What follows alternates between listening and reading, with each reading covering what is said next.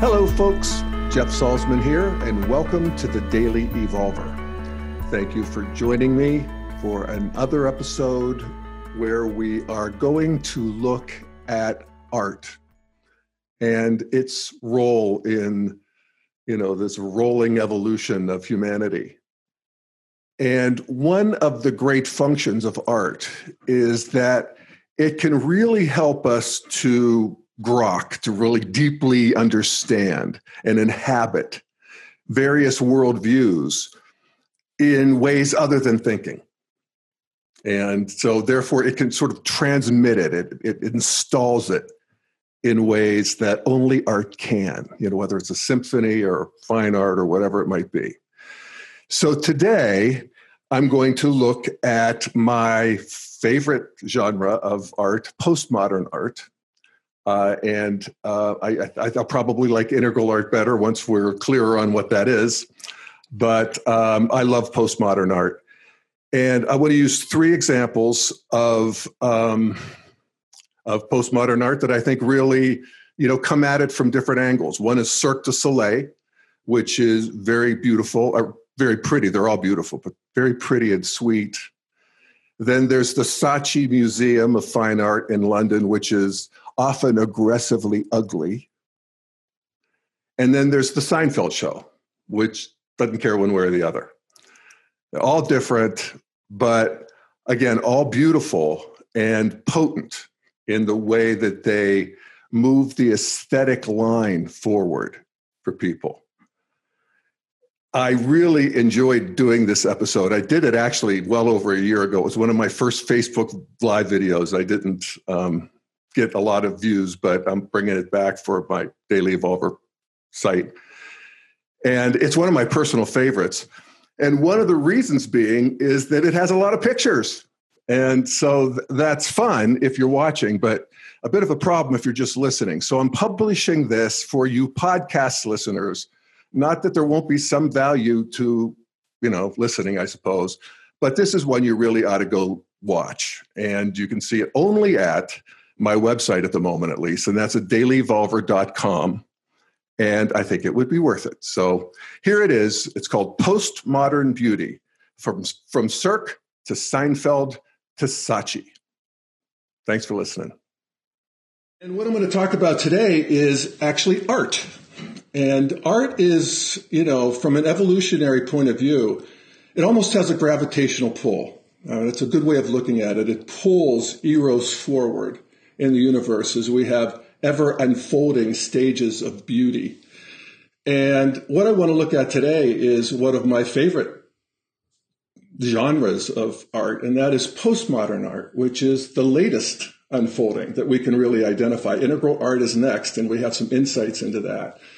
But I want to look at postmodern art because it helps us to understand ourselves as we understand that. And because most of us are, as I often say, knee deep to neck deep in green or postmodern consciousness. And so I'm going to look at three great works, in my opinion, of postmodern art. One is the Cirque du Soleil, which is performance art. It's the postmodern circus. The second is the TV show Seinfeld, which is a towering work of postmodern popular art. And then also third, the Saatchi Museum in London, which is my favorite museum in the world. And it is the home of fine art that is postmodern. And we'll take a look at that too. So happy to start with the Cirque du Soleil, because I have been absolutely buzzing over the last couple days, having seen the latest show that they have down at the Pepsi Center in Denver, which they set up just like a, old-fashioned circus in a tent. And it's really very, very cool. I still feel a buzz from it. I still feel uplifted. And that's, what art can do. It sort of adds to the immortal aesthetic body of the cosmos, and maybe my own individual one. I'm not entirely sure about that, but it definitely delivers us into an altered state. And in the case of Cirque du Soleil, it's really an interesting troupe in a way. I mean, it's a global troupe. It brings in over $1 billion a year. And it is a conscious reinvention of the circus tradition, which, of course, has been with us since day one. Tribal cultures entertained themselves and each other with all sorts of feats of acrobatics and skill and bravery and all of that sort of thing.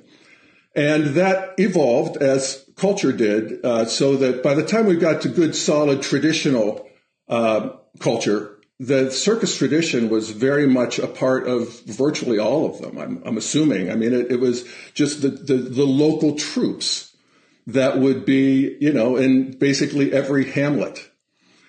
And then by the time we get to modernity, we see the circus the way we typically do today, which is, well, actually, as of about a few months ago, but the modern circus. And that came online in the late 1700s, where they had enough of the logistics and communications and stuff together, they could make these big traveling shows.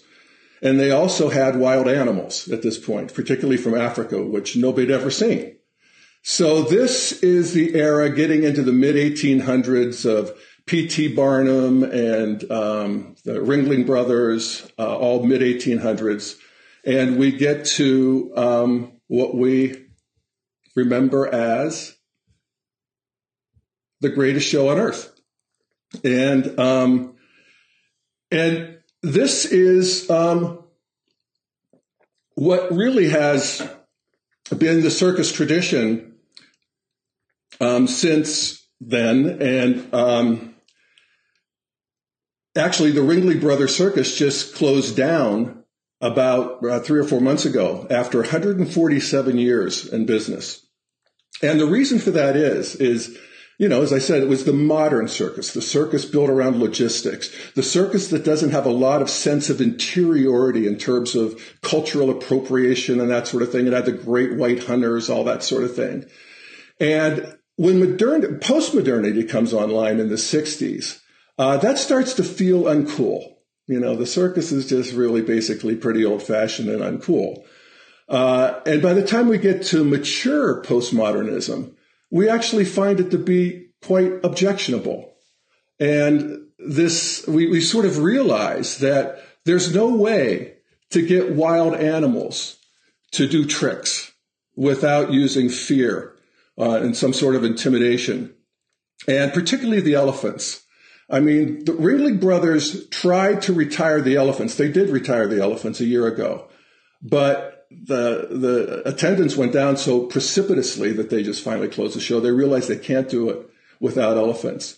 And this is one of the great things about postmodernity, is that we get a sense of the interiority of animals and the sense of how animals and we share so much of the same emotional body that we just can't watch it anymore. So then we have the postmodern circus, and that's Cirque du Soleil. And so let's take a look. And so how does Cirque du Soleil deal with animals? Does Cirque du Soleil have animals? Yes, it has a wonderful show of animals. And here you see the lion tamer. And except that the lion is this magnificent puppet that is animated by a team of people. And it captures lionness or felineness better than any poor king of beasts, on some platform, that's dancing to a whip in a chair.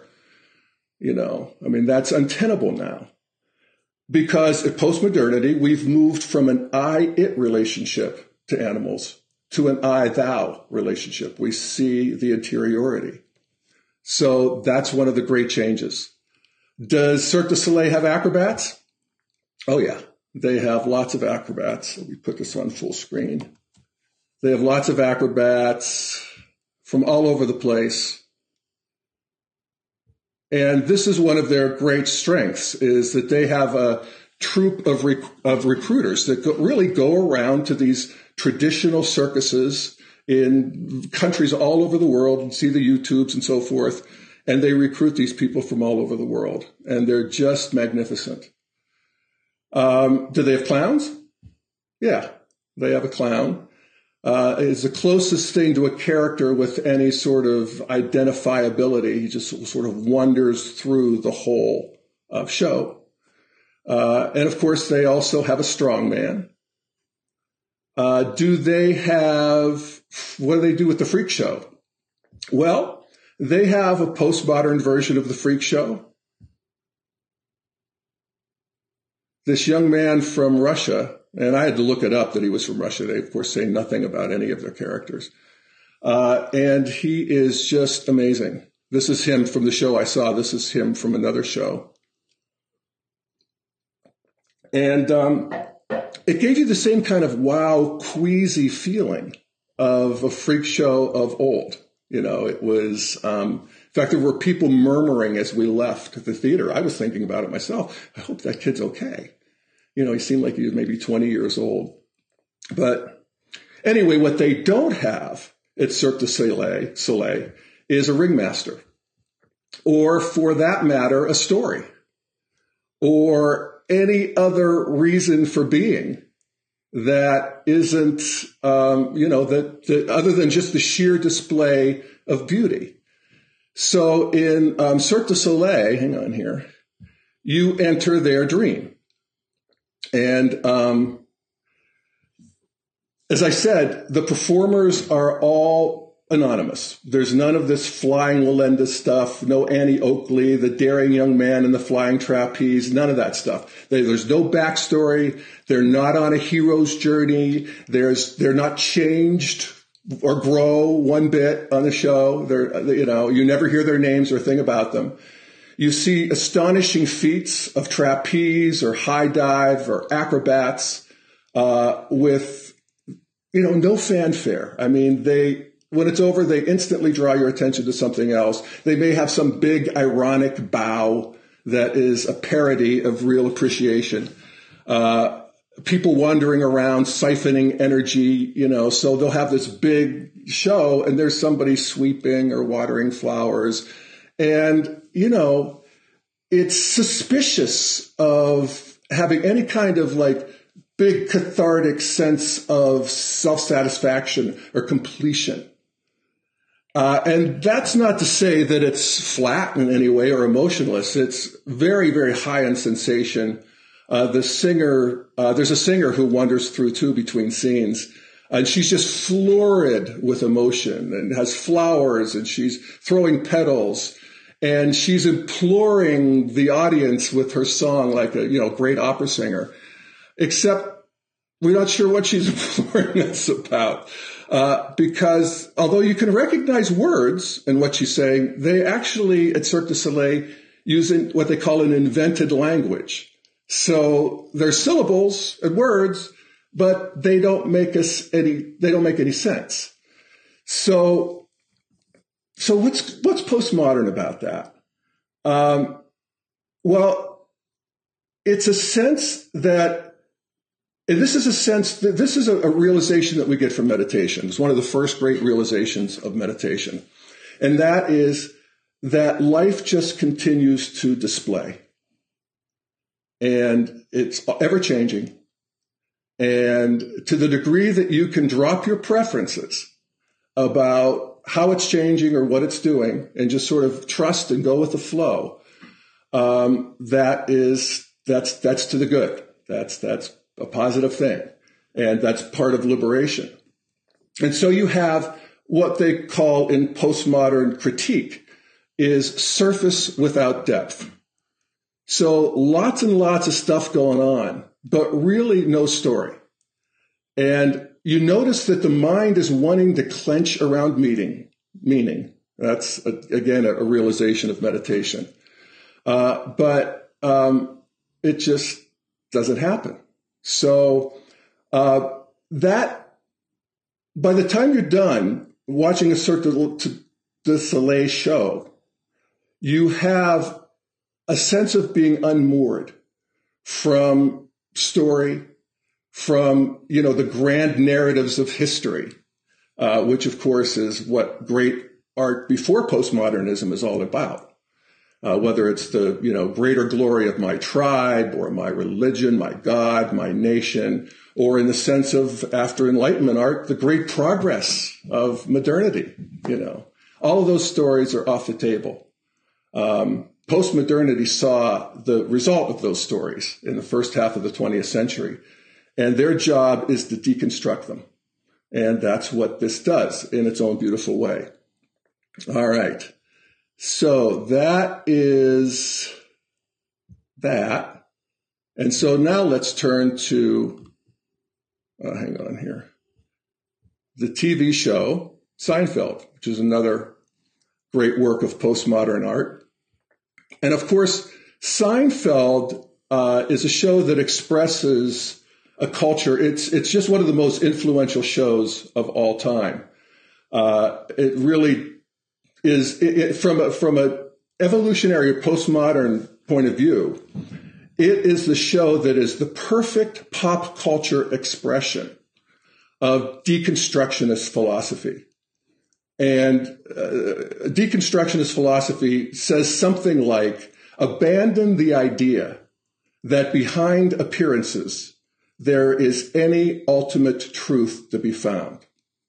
Okay? And so if there's no truth to be found, what do we have? And so with Seinfeld, we have the show that is self-consciously about nothing. We have, there's actually not nothing going on. There's plenty of stuff going on, just nothing meaningful. And that's sort of a predicament that we find ourselves in postmodernity, where, modernity has pacified us. It's given us all the calories we need. We don't have existential enemies on the other valley who are plotting to come over and slit our throats. We have what would be, by any definition from an earlier time, we live in paradise. We live in heaven. But the mind continues to obsess and strategize. I mean, the millions of years of evolution where we're attracted to something and repelled by something else. That's, very, very powerful. That's part of the engine of evolution, is wanting and aversion, attraction and aversion. When, the big things are gone or off the table, then we're just, obsessed by ever more trivial things. But the mind really doesn't stop. And so you have, the show that's built around how you were treated by the soup guy at the deli, the soup Nazi, or plots about how people eat. And it's so important. It's riveting to these characters about how people eat. One pea at a time. You have Jerry's obsession with, are his girlfriend's breasts real or are they implants? And of course, Elaine finds out for him by pretending to bump into her in the sauna so that she can feel them and find out. And of course, these, cockamamie schemes for businesses and whatever. It's just, there's really not much going on in that sense. Nothing meaningful, that is.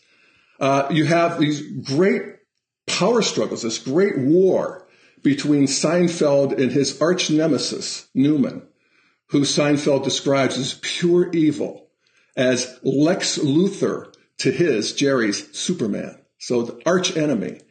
But we never know what the argument's about. There's no point. There's no explanation for it. It's just there. Again, surface without depth. The closest thing we got to any kind of meaningful romantic love was George's engagement to Susan, which ended when she died, actually, from being poisoned by the glue on the wedding invitations that George got on the cheap. And so he was sort of indirectly responsible. But when she died, there wasn't really, nobody was too upset. In fact, George was quite relieved, and the show went on. So you have all these people living seemingly normal lives, but just motivated by their base impulses and neuroses and peccadillos and their habitual thinking. There's no motivation for goodness or empathy, no argument over big ideas, no impulse to grow and be a better person. And so you compare that to, past TV shows, iconic TV shows like Leave It to Beaver or Andy Griffith or Father Knows Best. These are traditional levels. Father Knows Best, patriarchy, anyone?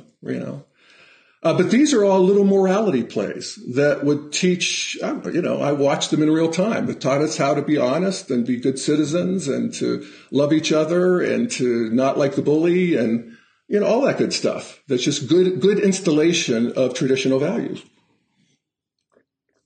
And then you have these great modernist TV shows that really move the scene primarily from the family to the career. And that's the Dick Van Dyke Show, the Mary Tyler Moore Show. And these are installing in values of, striving and getting ahead and, being special and all of that good stuff.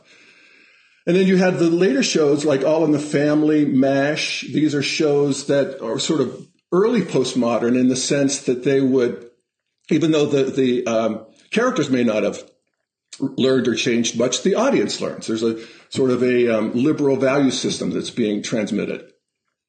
But not Seinfeld. Seinfeld is the ultimate deconstruction. It says none of that, none of that, all that off the table. And their motto, of course, their famous motto is no hugging and no learning. And I don't know if there's a more beautiful expression of modern ethics than that. And what's it mean? No hugging is basically a way of saying there's no happiness. Again, there's no self-satisfaction. There's no conclusion that one can reach. No ultimate meaning where we can feel good and held and rested and secure. And of course, there's no learning, which is, just completely against any idea of progress or growth. These characters do not grow over 9 seasons. So what in the world would cause human beings to reject things as basic as warmth and growth? And the answer is, it's simple. We don't trust them. We don't fucking trust your ideas of the supremacy of our tribe, race, God, nation, all these stories of the Enlightenment Project, educate, civilize, science, rationality. To heck with all of it. Because you know why? Look where it led. To concentration camps, to nuclear weapons, to an ongoing eco-disaster. And so enough of that. And we just want to deconstruct the whole thing and realize that there are no grand narratives. There are no grand stories. We're just here. And we don't even have free will, for God's sakes. We're just acting it out on a rock that's hurtling through space. And that's that sounds harsh, and it is, but it's a full cleansing of these romantic stories that we need to really cleanse ourselves of before we can re-embrace something that looks like natural hierarchy. And that's a more integral view, and we'll talk just a bit about that. But all of this led, of course, to the finale of Seinfeld, which is still quite controversial. And, I see the problem they had. How do you end this show, And so what they had at the end, I land on the side. I'm not a big fan of the ending, but I'll explain why. I think they lost their nerve in a way. What they had was the gang, Elaine and Kramer and George and Jerry they're traveling together through a long story. But at any rate, they witness a mugging where a guy is being, robbed. And rather than help him, they make jokes about his size. And Kramer films it all on a camcorder as they walk away.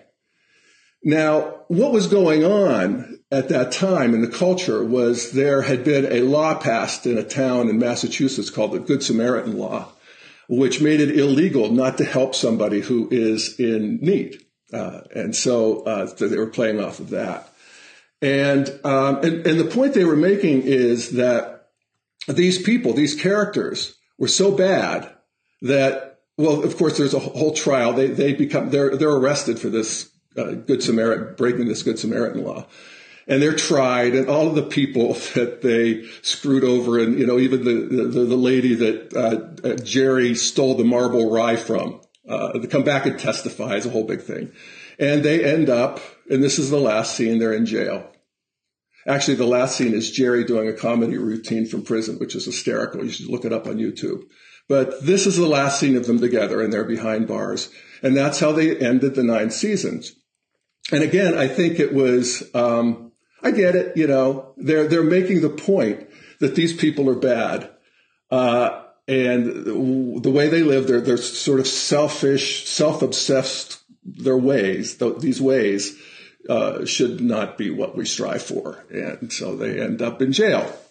And I thought it was out of character. I did not think that these 4 people would have walked away from somebody. I think they would have gotten in some hijinks about trying to save him. But I thought their sins were trivial and not malicious throughout the 9 seasons. And I think that by criminalizing it, let's say, that it sort of pulls back from what the show was so great at. And again, it's a meditative, it's a realization of meditation or therapy that we're all populated by these selfish subpersonalities that basically just want what we want. We want it to be warmer. We want there to be more icing on the cake. We want to have this person to sex with them. We want money, whatever we want. That the mind is always strategizing around our greater glory. And that we can watch our mind and we can see these subpersonalities in ourselves. I can see greedy Jeff. I can see lustful Jeff. I can see lazy Jeff. I can see Jeff who likes to be praised even though he doesn't deserve it. I can see all of these characters. And I want to love them, actually. And I want to laugh at them. And this is what the show had been so good at for 9 years. And, observe them with affection. And so I thought they pulled back from that a little bit. But I don't know how else you end that show. And it doesn't matter in the scheme of things. It is a towering, historically significant work of postmodern art. All right, so that leads me to then the third example I want to use is this, and this is fine art in the sense of this is art that people who think a lot about art like. And it's certainly fewer people than who, watch Seinfeld or pop art. So let's see here. This is the Saatchi Museum, which is one of my favorite, probably my favorite museum in the world. It's in London. It was founded by a rich businessman, Charles Saatchi, who loved the British wave of postmodern art, which is housed here mainly. That's a permanent exhibition. And this is right in downtown London, right by the Ferris wheel. And you can see that it is, here's another view. This is where it's being swarmed by giant ants, which gives you an idea of what you're in for when you go in, because the ants are crawling around inside as well. This is an installation by a Colombian artist, Rafael Gomez Barros. And then you see very quickly what is the iconic sculpture in the Saatchi. And this is by Damien Hirst. And it is called, let me just hang on a second here. Let me get rid of myself so you can see it. It's called The Physical Impossibility of Death in the Mind of Someone Living. The physical impossibility of death in the mind of someone living. And there's a koan for you.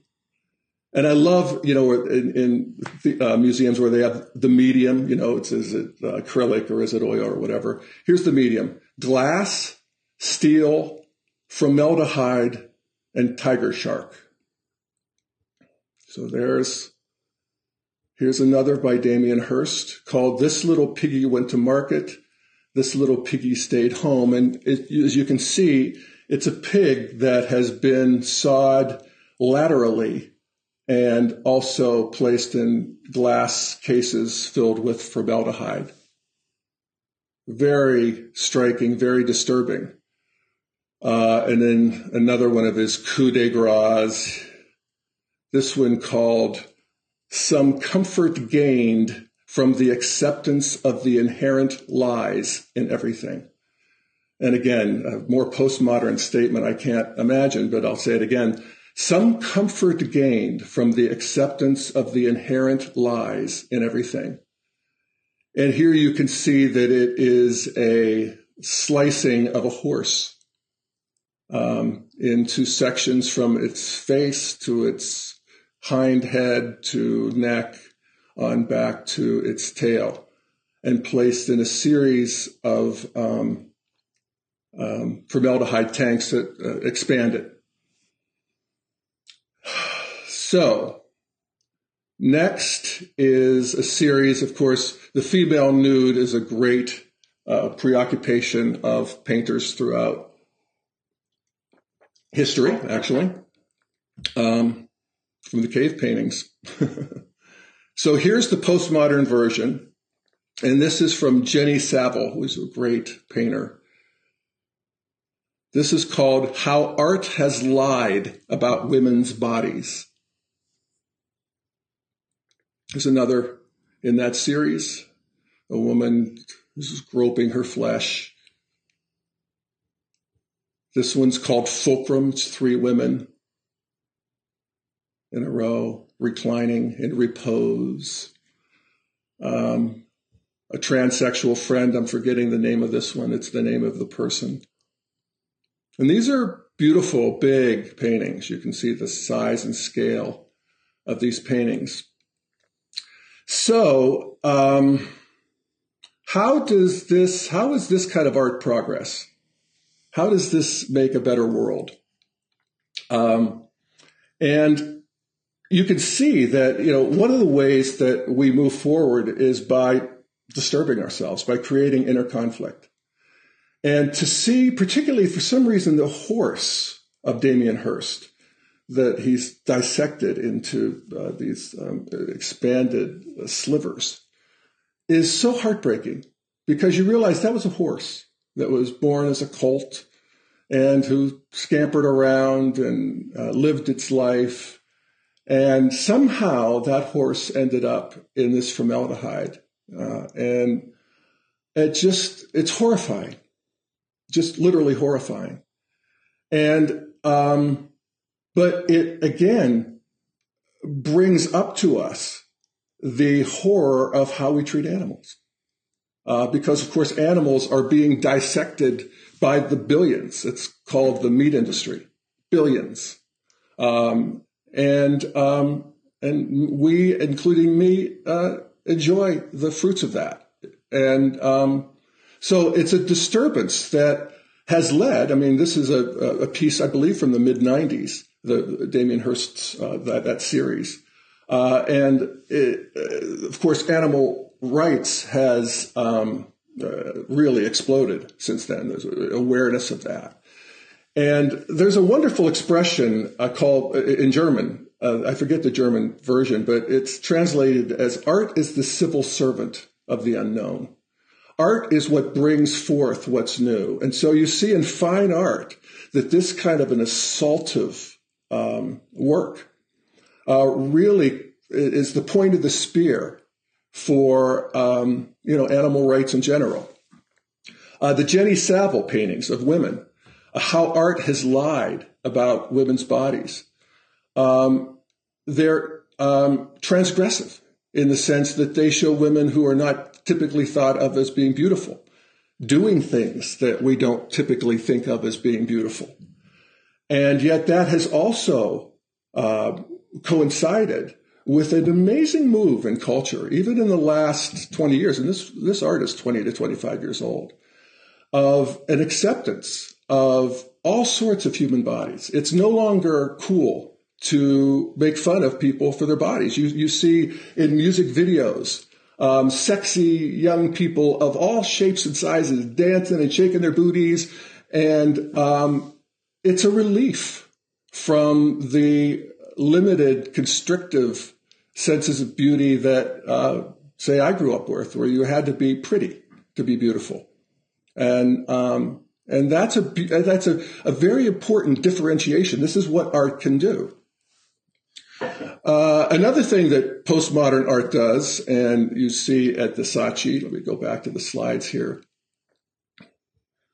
is they'll, consciously reinterpret the great works of art of the past. And here we have a great work from the past called The Choice of Hercules. It's an Italian Baroque period, Nicholas Poussin. And it shows Hercules being pulled in two directions. One by Vice, who is the one on the right, who is enticing him to go to a sunny valley.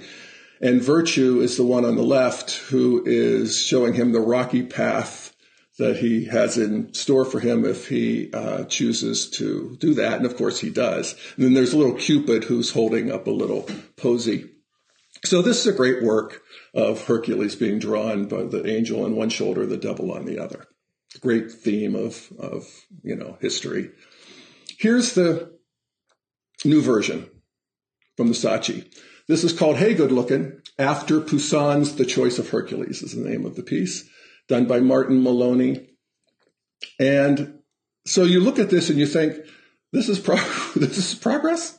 And yeah, it is. And I'll explain why in a second, and I'll use this as an example too. This is from Michelangelo. This is from the Sistine Chapel. This is the piece called The Last Judgment. And it shows the husk of the skin of St. Bartholomew being held there, who was one of Jesus's disciples and was skinned alive and became, of course, a great Christian martyr. This is a story of martyrdom. And so here's the conscious reinterpretation of that at the Saatchi called No Visible Means of Escape. And this is, of course, it's the artist Mark Quinn, and he cast from his own body as if he were being skinned alive. And it's far more brutal, far more taken from any kind of context or aggrandizement, and just shown for what it is. And what's interesting is that when Michelangelo was painting his great romantic piece in the Sistine Chapel, people were actually being flayed. The Inquisition was in full force, and now with the postmodern era, as brutal as our art can be, we're actually far less violent and far nicer. And it's interesting how that works. It's sort of this paradox that you see of the brutality of video games versus the placidity, largely, at least in terms of great movements of history, the relative pacification of the people who play them. And again, that's what art can do. Let's look at the slides. Here's another one. This is one of their takes on religion. Of course, postmodernity rejects religion and wants to deconstruct all of the myths of traditional religion. And this is an applique, and it reads, "Come unto me." The name of it is called Automatic Orgasm. And the words say, "Come unto me." And then every time I feel love, I think, Christ, I'm going to be crucified. So I close my eyes and I become the cross. So beautiful. Again, every time I feel love, I think, Christ, I'm going to be crucified. So I close my eyes and become the cross. So beautiful. And you can sort of feel the deconstructive transmission of that. You know, that there is almost a literal metabolization of becoming the cross, so that, you know, I can be crucified for love, or something like that. Always a little ambiguous in postmodernity, but I think still quite powerful. And then we have, of course, the critique of corporatism. And here's a series done by Jake and Dinos Chapman of fetishes from sort of a Victorian approach to fetishes from Africa. And this is called the Chapman Family Collection, Tribal Fetishes.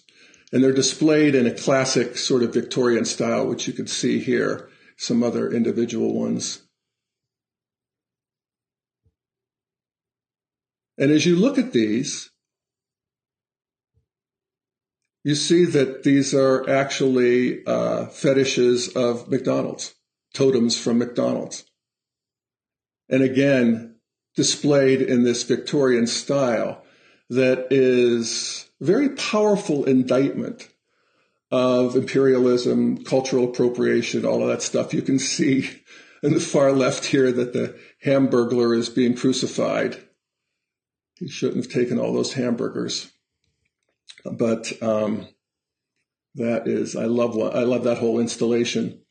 And then finally, I'll just do my favorite piece in the whole museum, which is a piece done by the artist Sarah Lucas. And it's called Au Naturel. And this is a postmodern take on romantic love. Au Naturel by Sarah Lucas. And I'll read the description that they posted in the book I bought. The empty shuck of an instantly recognizable image, the filthy mattress, the old tin bucket, droopy melons, the requisite 6 inches of cucumber protruding hungrily from an unsavory stain. Welcome to married life, a hollow shell of easy comfort and habitual relegation, fat with make-do satisfaction and occasionally pondered dreams of what could have been. Domestic objects, uncanny and banal, stand in for a passion so thoroughly plowed, there's not a hint of intrigue left. Only the well-practiced compliance of tolerating each other's nose-picking and silent farts. Wow. That's uplifting, huh? I love that. A passion so thoroughly plowed, there's not a hint of intrigue left. Oh, Lord. Anyway, actually, let me show you the artist. This is Sarah Lucas herself, with her self-portrait with fried eggs. So anyway, that's a take on postmodern art and some of my favorite works, the Cirque du Soleil, which is, of course, beautiful and pretty. The look of the Cirque du Soleil is literally thrilling. But you can see that there's a difference between pretty and beautiful, especially evolutionarily. A lot of times what moves us forward to greater unfoldings of goodness, truth, and beauty look like anything but, as we can see here with both Seinfeld and, of course, the assault of ugliness of these works of postmodern art, which say, I dare you not to say that I'm not beautiful.